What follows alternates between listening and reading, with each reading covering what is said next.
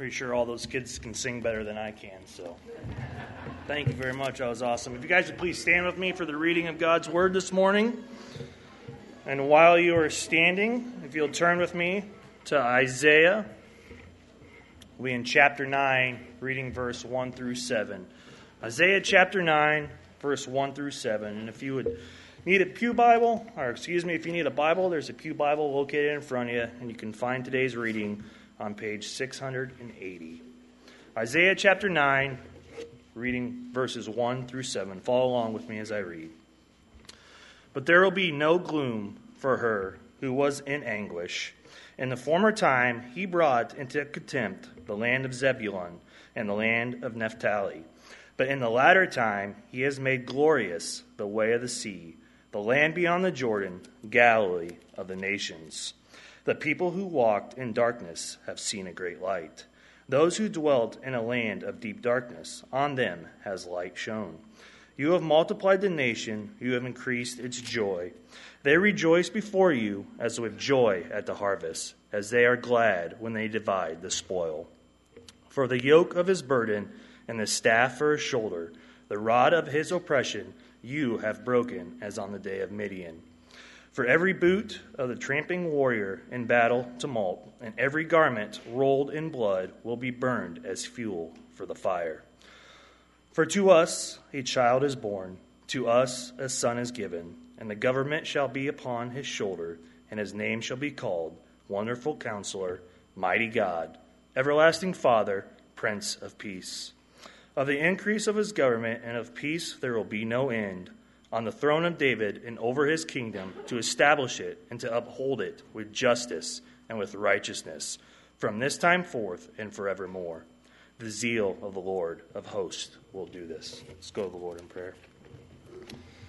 Father, we humbly come this morning, Lord, and we praise you and we thank you, Lord, for this opportunity that we can gather. Lord, as I've just read this passage, and as we reflect on this passage today, Lord, so many thoughts, so many truths come to our head.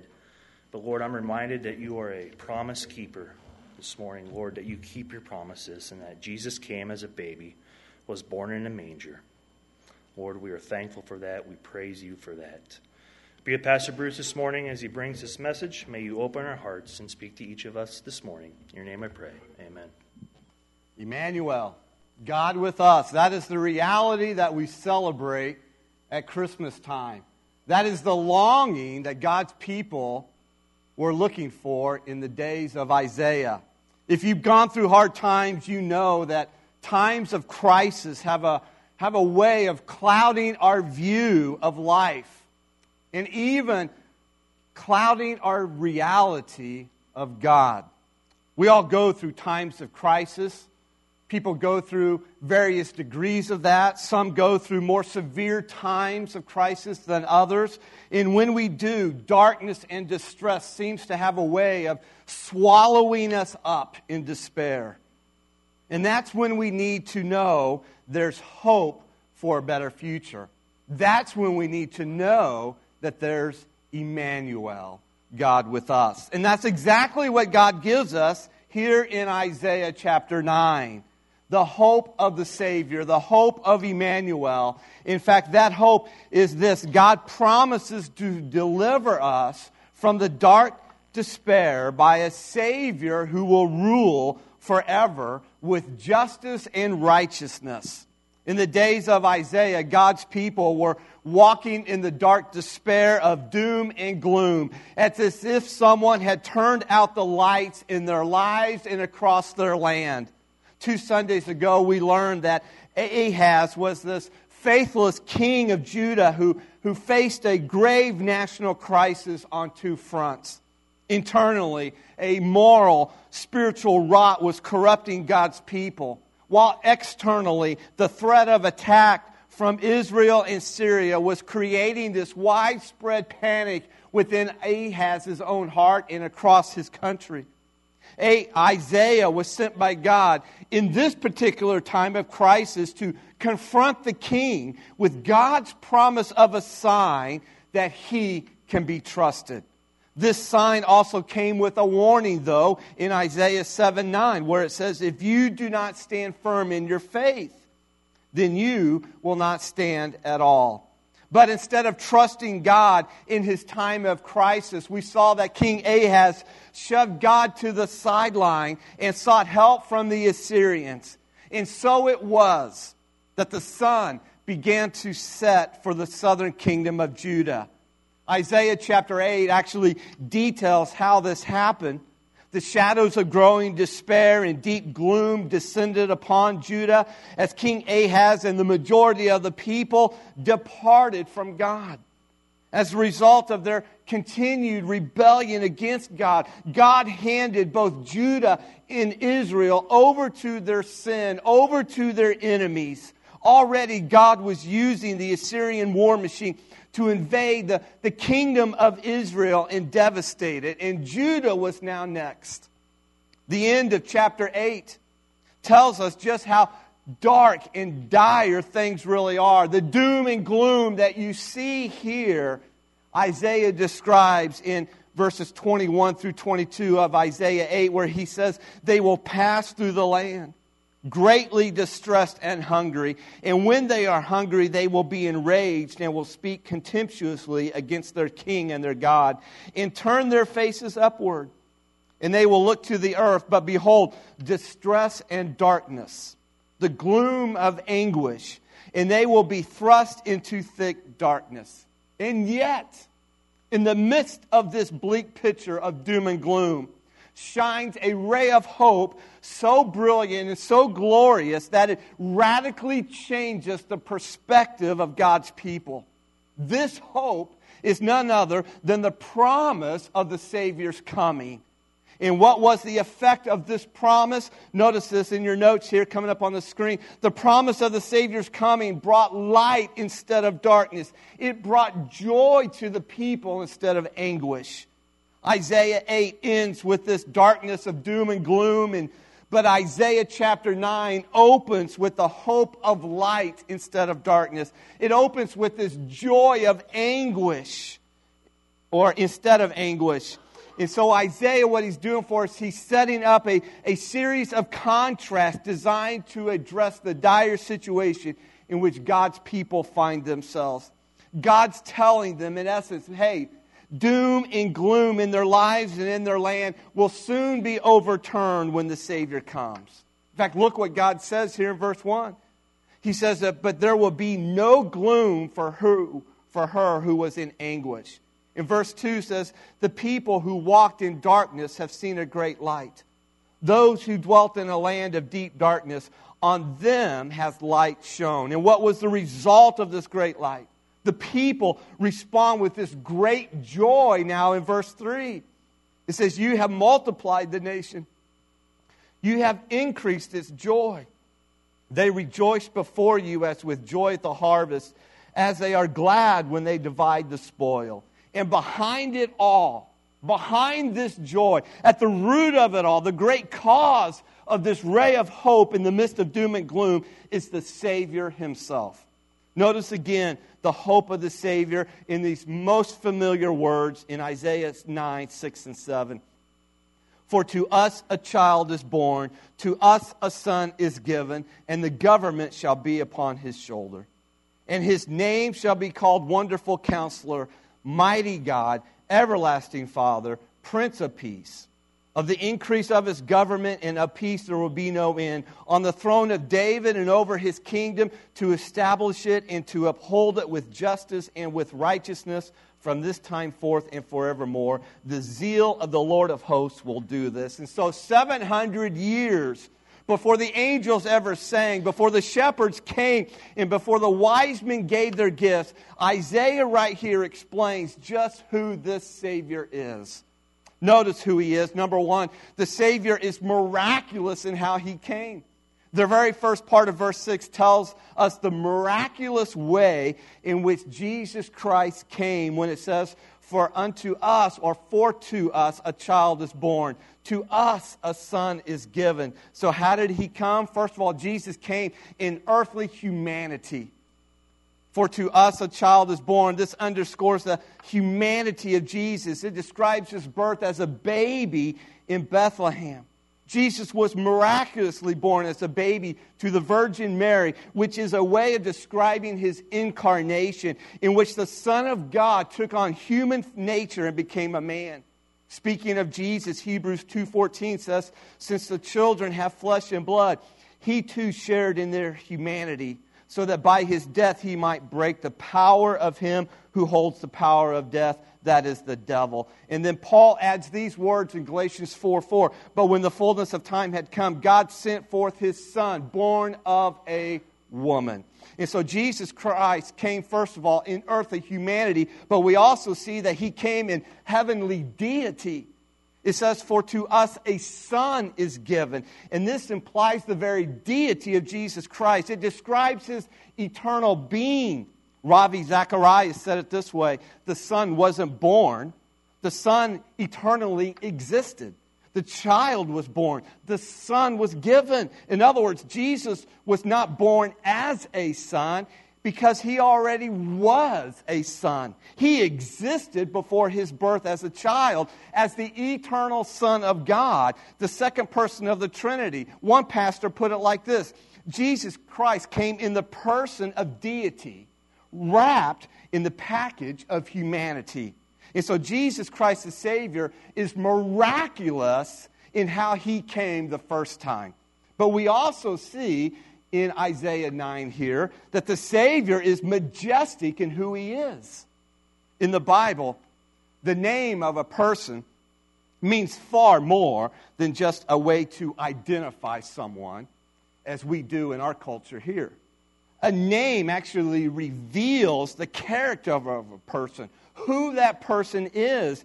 And Isaiah reveals 4 names for Jesus Christ the King, and each one unlocks an aspect of his character. These 4 names teach us who Jesus is and how he came to help us today. One Christmas carol rhetorically asks it this way: what child is this who laid to rest on Mary's lap is sleeping? And if you have ever had that question in your mind, then listen to Isaiah's answer in verse 6. And his name will be called what? Wonderful Counselor, Mighty God, Everlasting Father, Prince of Peace. So who is this child? Well, he's none other as the number one here. First of all, notice, as the Wonderful Counselor, Jesus Christ is the source of wisdom. Therefore, trust him with your life. The name Wonderful Counselor literally means a wonder of a counselor. And it speaks of Jesus' infinite wisdom. That is the counsel of Jesus. We might say it this way: it is out of this world. It is supernatural and it is from above. Isaiah 28:29 says, this also comes from the Lord of hosts, who is wonderful in counsel and excellent in guidance. And so here is a person in Jesus Christ whose counsel is indeed wonderful. Why? Because it's wise counsel with great understanding. It is strong counsel that is full of knowledge. And most of all, it is the counsel of God himself through his Son Jesus. 1 Corinthians 1:24 teaches us that Jesus is the wisdom of God. And here is a counselor unlike any other the world has ever known. Counselors and psychologists, they make their living giving advice and counsel. But I'm sure we all understand their counsel and advice is very limited. Whereas Jesus' wisdom, it is unlimited because he is the source of all wisdom. Paul put it this way when speaking of Jesus in Colossians 2:3, in whom are hidden all the treasures of wisdom and knowledge. And I love what Paul writes about Jesus in Romans 11, where he says, oh, the depth of the riches, both of the wisdom and knowledge of God. How unsearchable are his judgments, and his ways past finding out. For who has known the mind of the Lord, or who has become his counselor? Or who has first given to him, and it shall be repaid to him? For of him, and through him, and to him are all things, to whom be glory forever. Amen. Do you realize what this means? It means there really is no other counselor like Jesus. It means Jesus is the only one with sufficient answers to our problems even today. It means that Jesus understands things which are even beyond the ability of our human minds to comprehend. Jesus knows the ways of God. He understands God's plans and purposes and how they fit and weave together even into our own lives. Jesus' knowledge, His insight, His wisdom far exceeds that of any man who ever lived. Why? Because Jesus is the source of all wisdom. It's amazing what Jesus can do in our lives when we simply trust Him and follow Him as our Lord and Savior. Are you confused about life? Are you experiencing problems in life, whether it be financial, marriage? Are you in trouble financially? Are you pulling your hair out over raising your kids? Listen, seek the counsel of Jesus because He can do wonders as your counselor.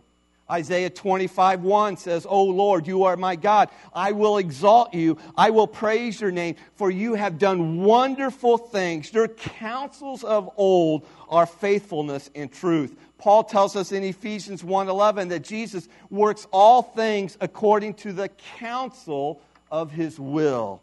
And so as the wonderful counselor, Jesus is the source of wisdom. Our response ought to be to trust Him. Trust Him with your life. Trust Him with your needs, your problems, whatever it is you are going through, where you are unsure. Trust Him. As the mighty God, number 2, notice this, Jesus empowers us to do His will. So follow Him. Rely on Him. You take the first 2 names of Jesus, and what do you have? As the wonderful counselor, Jesus makes the plans. And as the mighty God, Jesus makes the plans work. And what are the plans of Jesus Christ? Well, according to Isaiah, it's to establish His kingdom, His government as the ultimate king. And as the mighty God, Jesus has what it takes to do just that. As the mighty God, Jesus is powerful. He is almighty to do what needs to be done. Now, just ponder this with me for a moment, because it's one thing to say you are going to do something. And it's quite another to have the ability, to have the resources to actually accomplish it. As the mighty God, there is nothing that Jesus cannot do and nothing that His power cannot accomplish. Man, let this truth kind of just run over you. Let this truth grip your heart and mind. There is nothing Jesus cannot do. In Jeremiah 32, verse 27, God asked the question, is anything too difficult for me? And of course, it's a rhetorical question with an obvious answer. No, there is nothing too difficult for you. When Mary asked how it was possible for her to be the mother of God's Son, since she was still a virgin, the angel Gabriel told her in Luke 1:37, "For with God nothing will be impossible." And then in a song of praise to God, Mary declared in verse 49, "For He who is mighty has done great things for me." And then Mary reflected how God came in the power to deliver His people from Egypt, how God drove their enemies from the promised land, and how God kept them year after year, sustaining them. That is our God too. And what He has done for others, He will do for us. Yes, in different ways, of course. We have different problems, and God has different goals for us than He had for the ancient Jewish people in Isaiah's day. But the power of the mighty God is nonetheless ours as well. Listen, as the mighty God, Jesus Christ, empowers us to do His will, just as He did Mary. So follow Him. In fact, if you are a Christ follower here this morning, you have the very power within you through this Holy Spirit at the moment of salvation. And so, trust Him, follow Him, rely on Him. Number 3, as the everlasting Father, Jesus Christ loves us endlessly. And so run to Him. The title Everlasting Father, it actually literally means Father of eternity. Father of eternity. So how can Jesus then, the Son of God, be called the Father of eternity? I mean, that doesn't quite make sense logically here. But think about this. The people who establish new companies, even countries, are often referred to as what? Founding fathers. In fact, for example, we know that Jesus himself, he actually said that Satan is the father of lies. Right here in our own backyard, here in the Midwest, James Naismith is the father of basketball, having invented the game. Fog Allen is the father of coaching basketball, having played for James Naismith at KU. And so fathers start and establish new things. They pave the way for others who will follow. And in the same way, Jesus is the father of eternity. As the Son of God, Jesus came to earth as a virgin-born child. As a man, he died for the sins of the world. Why? Because sin is our greatest problem in life, and death is the consequence of man's sin. But by rising from the dead, Jesus was victorious over death. And he actually paved the way then for all who put their trust in him to also conquer death. Not only physical death, but eternal death as well. And that's the reason Jesus can now offer eternal life to all who believe in him. And since he's the founder or establisher of eternal life, Jesus is called, rightly so, the Father of eternity. And that's why we find eternal life in Jesus Christ. Everlasting Father is also descriptive of who Jesus is to us, though. Jesus is fatherly in his care. He's compassionate to his children. He acts toward us as a father, a good father, a perfect father. Jesus is always there as our provider and our protector, never too busy, never preoccupied or disinterested in the affairs of his children. Jesus loves us forever, so run to him as your everlasting Father. And then we come to the last title of Jesus, the Prince of Peace. And as the Prince of Peace, Jesus reconciles us while we are still sinners. And our response should be to receive him. The prophet Isaiah confronts us with a rather revolutionary thought concerning the source of peace. He assures us here that peace is not merely a concept or even a place, but rather it is a person. Peace is found in a unique prince who is the Son of God. And because Jesus is the Son of God, he has the power and authority to bring peace to our lives and to our world. Isaiah teaches that the Prince of Peace is this long-awaited Messiah who is God in the flesh. Going back to Isaiah 7, verse 14, it says, "Behold, the virgin shall conceive and bear a son, and shall call his name Emmanuel." And of course, Emmanuel, we know it means God with us. And that's why we will only find peace in the person of Jesus Christ. When it comes to personal peace, even world peace, Isaiah is saying peace is a person. Peace is a glorious, majestic, all-wise, all-powerful person who is Emmanuel, God with us. Speaking of this, Paul said in Ephesians 2:14, "For he himself," that is Jesus, "is our peace." People want this right here more than anything else. People long for peace. And that's what Jesus came to give us. Our most basic problem, though, is we are not at peace. We are not living in peace. Look across our world. It's anything but peaceful. Look in our own nation. And the most basic problem is we are not at peace, most of all, with God Almighty. We are at war with God because we want to be our own God. We want to determine our own lives. The good news is, though, in fact, it's phenomenal news. It's the greatest news of the world, is that Jesus overcame this war, this enmity with his death on the cross. In other words, he bridged the gap, making peace between us and God possible when we trust him as our Savior. The Bible tells us in Romans 5:1, "Therefore, since we have been declared righteous by faith, we now have peace with God through our Lord Jesus Christ. But as the Prince of Peace, Jesus not only came to provide his peace, most importantly, with God, but he also came to give us the peace of God. Paul says in 1 Corinthians 14:33, God is not a God of disorder, but of peace. Jesus tells us in John 14:27, peace I leave with you, my peace I give to you. Not as the world gives, do I give to you. Let not your heart be troubled, neither let it be afraid. And so God not only wants to give us peace that confirms and settles our eternal destiny, but he also wants to give us peace that brings security and hope to our journey here on earth. This is why Paul writes in Philippians chapter 4, verses 6 and 7. Listen, he says, be anxious for nothing. But how do most people live? Anxious for everything. But Paul says, be anxious for nothing, but in everything by prayer and supplication, with thanksgiving. Let your requests be made known to God. And the peace of God, which surpasses all understanding, will guard your hearts and minds through Jesus Christ. This is amazing.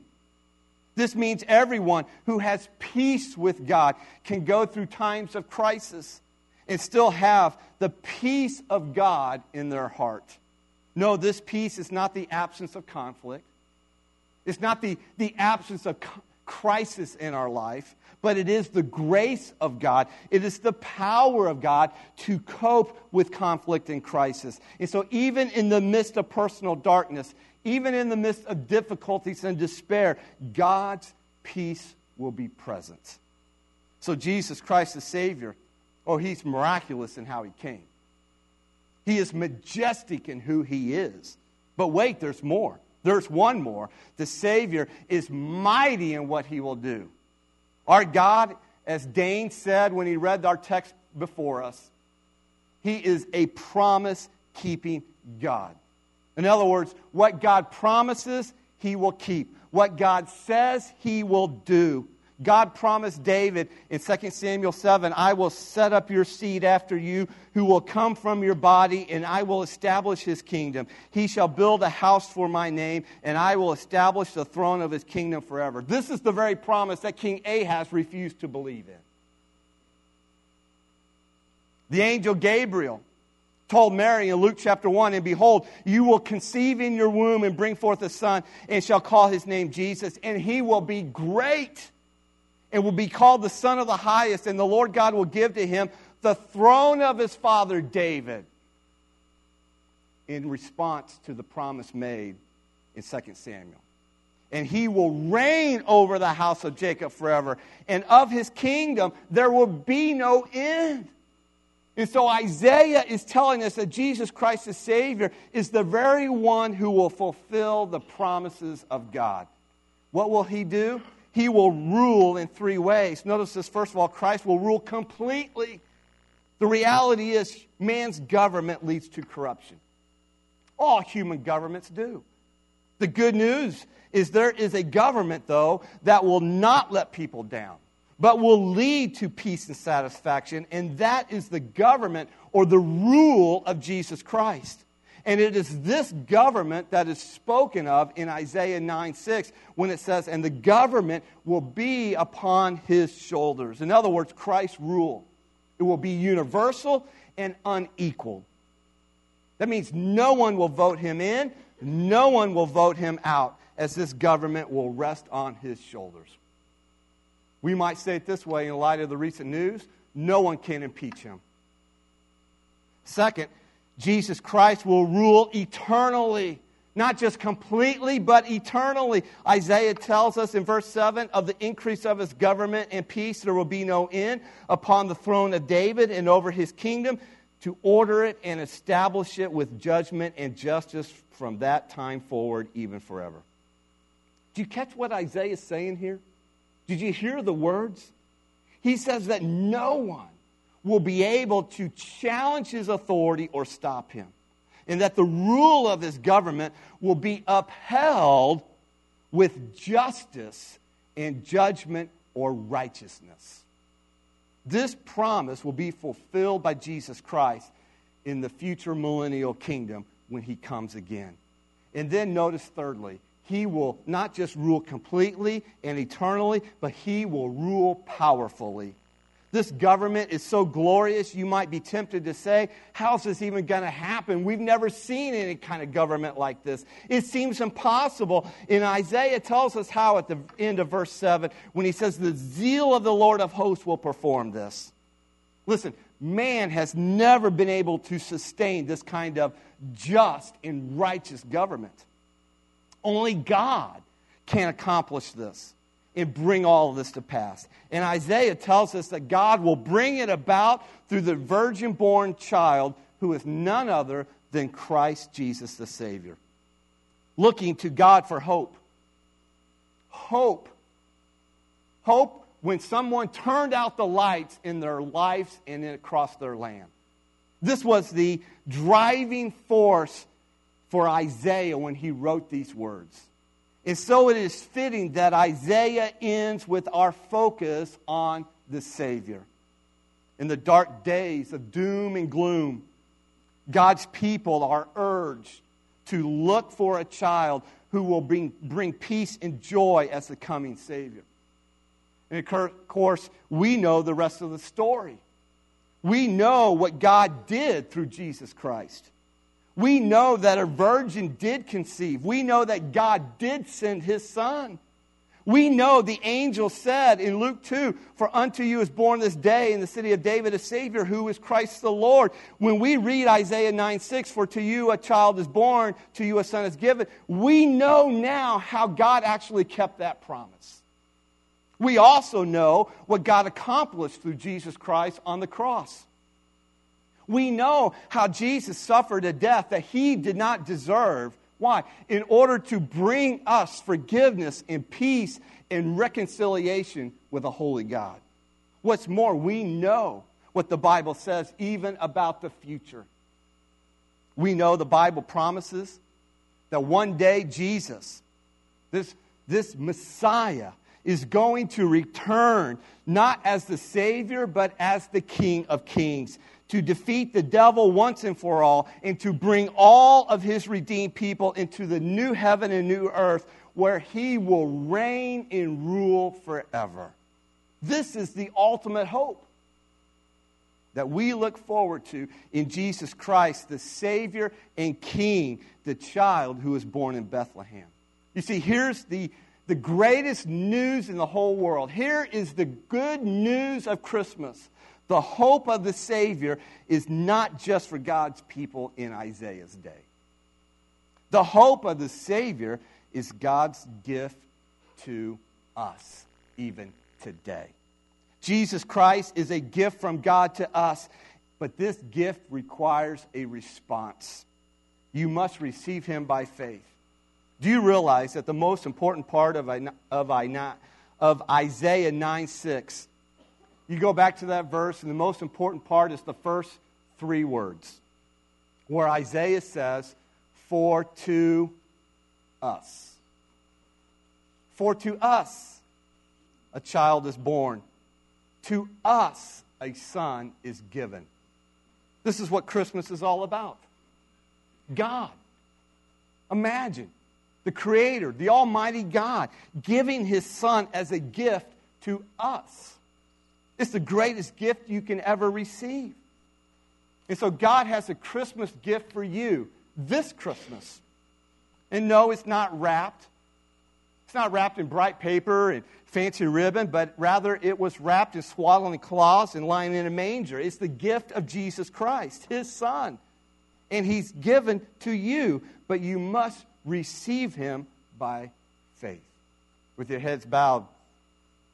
And as we close out our time together, let me encourage you to reflect on this child who was born for us. And as you do, let me ask you just a simple but powerful question, and that is, have you received the gift of God's Son, Jesus Christ? If not, then today you can receive Jesus as your Savior. Today you can know for sure that your sins are forgiven and that you have eternal life with God. This Christmas, God invites you to trust Jesus for your salvation, to accept His forgiveness for your sins, and to receive eternal life. Most of you remember or know the words that Jesus said in John 3:16, "For God so loved the world that He gave His one and only Son, that whoever believes in Him shall not perish, but have eternal life." Man, here's a simple prayer to follow if you desire to receive the gift of God's Son. It can be something like this, that you can pray in your own heart here in just a moment. Dear Heavenly Father, I know that I'm a sinner and need your forgiveness for my sins. I believe that Jesus is the Son of God who died for my sins and rose again. I want to turn from my sins and receive your gift of salvation in Jesus. I want to trust Him as my Savior, follow Him as my Lord, and worship Him as my King. Amen. Man, if that's the tugging of your heart, then would you cry out and pray that prayer? Would you repent and confess Him as your Lord and Savior? Heavenly Father, we thank you for this child sent into the world for our salvation and to rule as our King. Grant us faith to believe and receive Him as our Savior and King now and forevermore. Amen.